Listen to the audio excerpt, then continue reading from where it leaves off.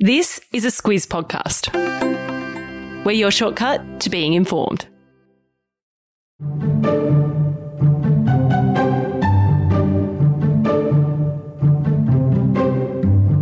The pandemic is a health and economic crisis. 2020 delivered a once-in-100 years blow that's seen policymakers scramble to protect lives and livelihoods. We talk a lot about the health issues of coronavirus. So in this Squiz shortcut, we focus on the other side of the equation. We'll get acquainted with commonly used economic terms, things like GDP, inflation and unemployment, and we'll have a look at where Australia's books are at. We'll also give you a heads up on a few things to look out for this year. Squiz Shortcuts is the backstory to the big news stories. I'm Kate Watson. And I'm Claire Kimball. The economy can be a big and unwieldy topic, Claire, and like any technical subject, there's lots of jargon and abbreviations. That can either make you sound very smart or lock you out of conversations. I know I'm generally locked out of conversations. So let's break that down and get our bearings. The overall health of any economy comes down to a number of individual factors working together. Let's start at the top with GDP, which is gross domestic product. GDP is the big one that's used when we're talking about the size of the economy and whether it's growing or contracting. Specifically, it's a measure of the monetary value of final goods and services produced in a country in a given period of time. So that's everything from bananas grown in far north Queensland to legal services provided in an office in Perth CBD. And here in Australia, Claire, the Bureau of Stats releases a GDP update quarterly through what's called the National Accounts. This update is where we learn if the Aussie economy is growing or if we're in recession, something we've heard a lot about this year. A recession is something that happens when a country has 2 consecutive quarters of negative growth. And I love the term negative growth. I think they call that an oxymoron. All that means is that the economy is contracting, and that's not good. Here in Australia, we've had an incredible period of economic growth until the coronavirus crisis hit last year. More than 28 years, in fact, that made us the world record holders.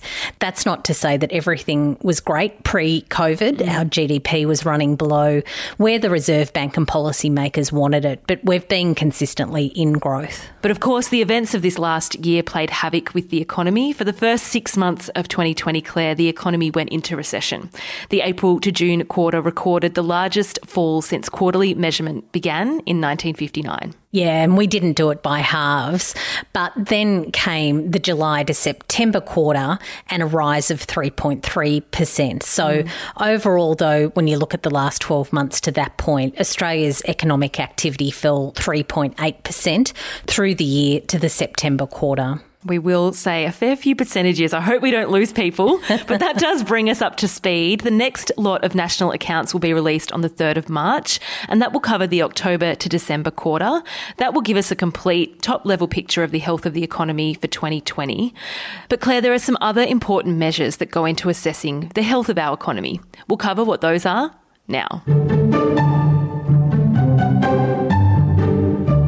Claire, we've already talked about GDP. There are a few other things that come up when talking about the health of the economy. Let's bust some of those words right open. Another big ticket item is inflation. It's a measure of the rise and fall of prices, and it's a balancing act. Too much inflation can see people worse off if their wages aren't keeping up with the rise in prices, but too little means that the economy can stagnate. So the Reserve Bank has a target of 2 to 3% inflation, and it's currently running at 0.9%. That means there's not much chance of a pay rise anytime soon, I'm sorry to say. Bearer of bad news. Moving on to employment, that's a pretty good segue. It's had quite a ride in the last year too. Just a note on what this measures. In order to be unemployed, people must be actively looking for work and available to start work during the week. They are counted in the survey. So our unemployment rate was tottering along between 5 to 6% for ages when it spiked at 7.5% in July last year. You'd remember economists thought that it might reach 10%, and it didn't get that high. But it did mean that an additional 875,000 people were out of work and required government income support. Thankfully, it's come back down to 6.6% in December, and that means that 90% of those who lost work thanks to COVID are back in the workforce. And that's the good news. There are some issues with all of that, though. We'll talk about it a bit later. But Claire, the other thing left to mention when we're talking macroeconomics is interest rates. They're at an all-time low. Yeah, just 0.1%. The Reserve Bank sets rates, and what it says is that it doesn't think that rate will rise for at least 3 years. What they want to see is inflation hit that 2 to 3% target range before they're going to think about increasing interest rates. And for that to happen, wages will need to go up and unemployment will need to come right back down. Low interest rates, of course, Claire, make it more attractive for individuals and businesses to borrow and invest and keep those economic wheels turning. There's so many other factors that go into the health of the economy as well. Retail sales, building activity, home prices, tourism, agricultural production, mood. And that's why we keep a really close eye on the Bureau of Stats data. And we do that every day in Squiz the Day. Yeah, we love a bit of official data. That's a big clue as to what my recommendation is. That's the big ticket items looking at Australia as a whole, Claire. Let's take a look now at the factors that will shape the discussion going forward.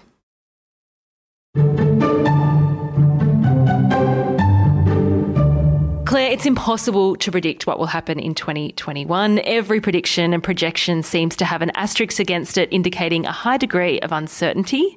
But there are some things we know, and the first to mention is the impact border closures have had and will continue to have on Australia's economy. The first to mention is our $160 billion tourism sector, which employs about 700,000 Aussies, or at least it did. Yeah. The closure of the international border almost a year ago stopped about a third of that activity, and the industry suffered big job losses.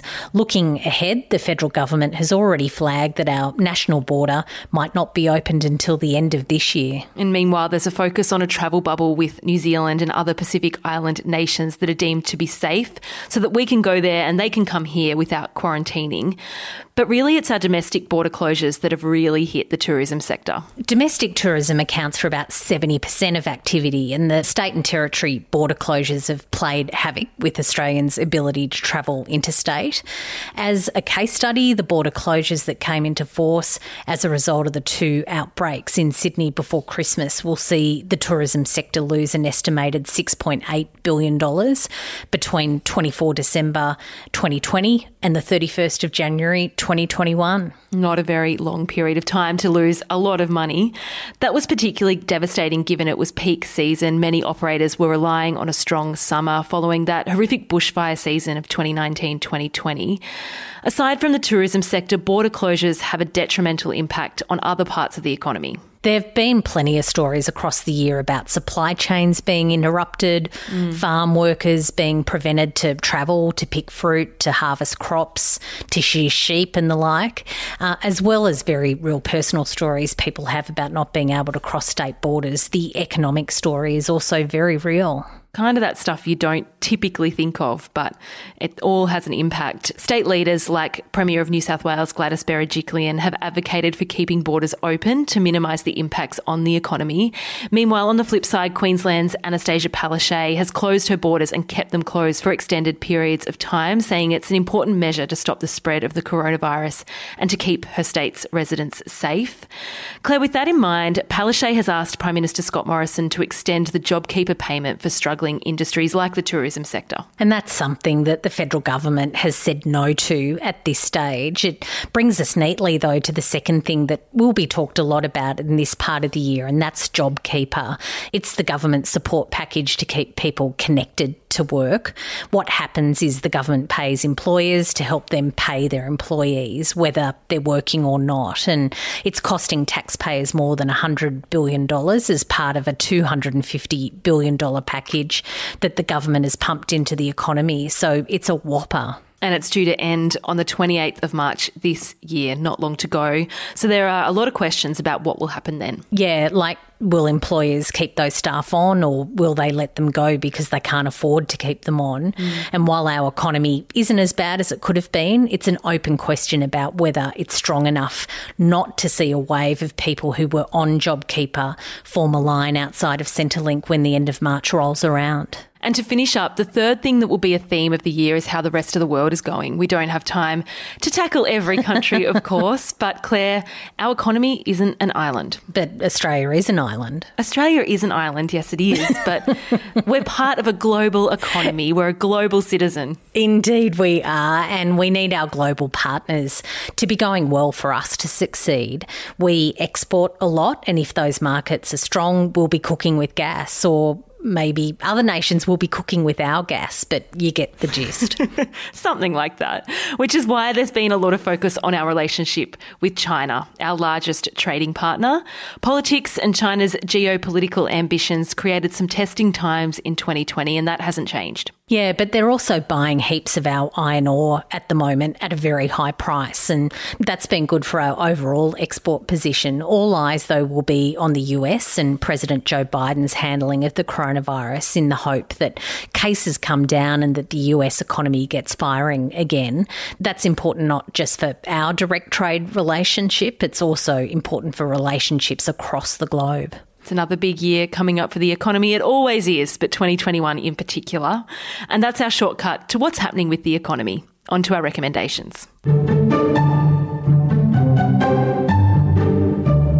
Each episode of Squiz Shortcuts, we recommend some further reading, listening or watching. Mine's an Instagram account. I feel that we may have recommended this before, but it's been a while. It's the ABS, the Australian Bureau of Statistics Instagram account. Sounds really dry. It's not. It's hilarious. It's informative. Whoever runs it, we're big fans.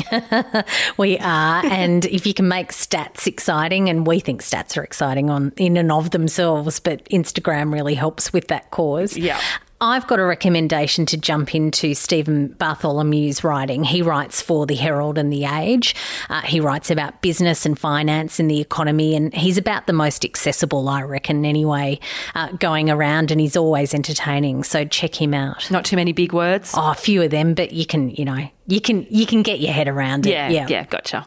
A link to both of those is in your episode notes, as always. Thanks for listening in. Next week, we're tackling Taiwan. A big one, Claire.